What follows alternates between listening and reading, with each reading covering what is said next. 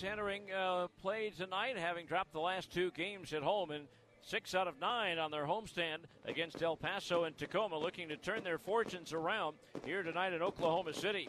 But the Dodgers took the first lead of the ball game with 1 out of the 4th inning. Jake Lamb doubled to left center. Stephen Romero struck out. Michael Bush hit a little check swing roller up the third baseline for an infield single to put runners at the corners with 2 outs for Jason Martin. Valdez ready. The right-hander's pitch.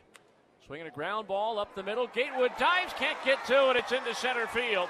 Scoring on the play, Lamb. Bush will go to third, and it's a 1-0 Oklahoma City lead. But the Bees went through 6 innings without a hit. As a matter of fact, they had 3 base runners, all on walks, but that changed when Jake Gatewood looped a liner into left center field for a hit, leading off the 7th inning, bringing up Jose Rojas.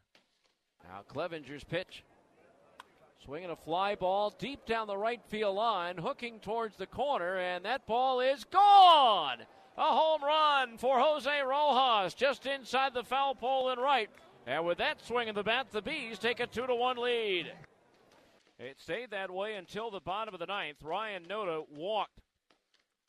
Then a fielder's choice put runners at first and second as the pitcher Reyes fielded a ground ball on the first base side of the mound, fired it hot, and dropped by the shortstop Palomaki. He got charged for the error. I'm not so sure that's the way the error should have gone. A balk moved the runners to second and third. With 1 out, Zach McKinstry was intentionally walked, but Miguel Vargas took a 3-2 pitch outside the strike zone for ball 4, and that brought the tying run in. Now to Reyes' credit, he got Jake Lamb to pop up and Stephen Romero to strike out to keep the game tied at 2 and send it into extra innings.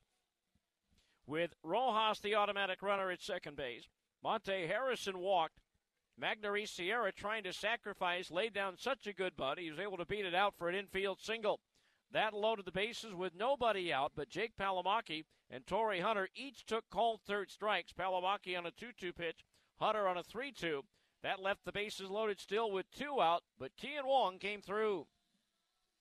The pitch swung on, line to the right field. That's a base hit, scooting towards the corner. In from third, Rojas. Harrison in behind him. Sierra being waved around third. He will come home to score as Kian Wong delivers.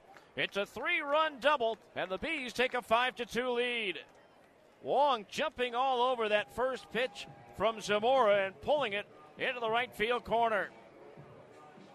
A clutch 3-run double by Kian Wong. And so the Bees have the lead. RBI single by Michael Bush with nobody out in the 10th inning brought home that automatic runner.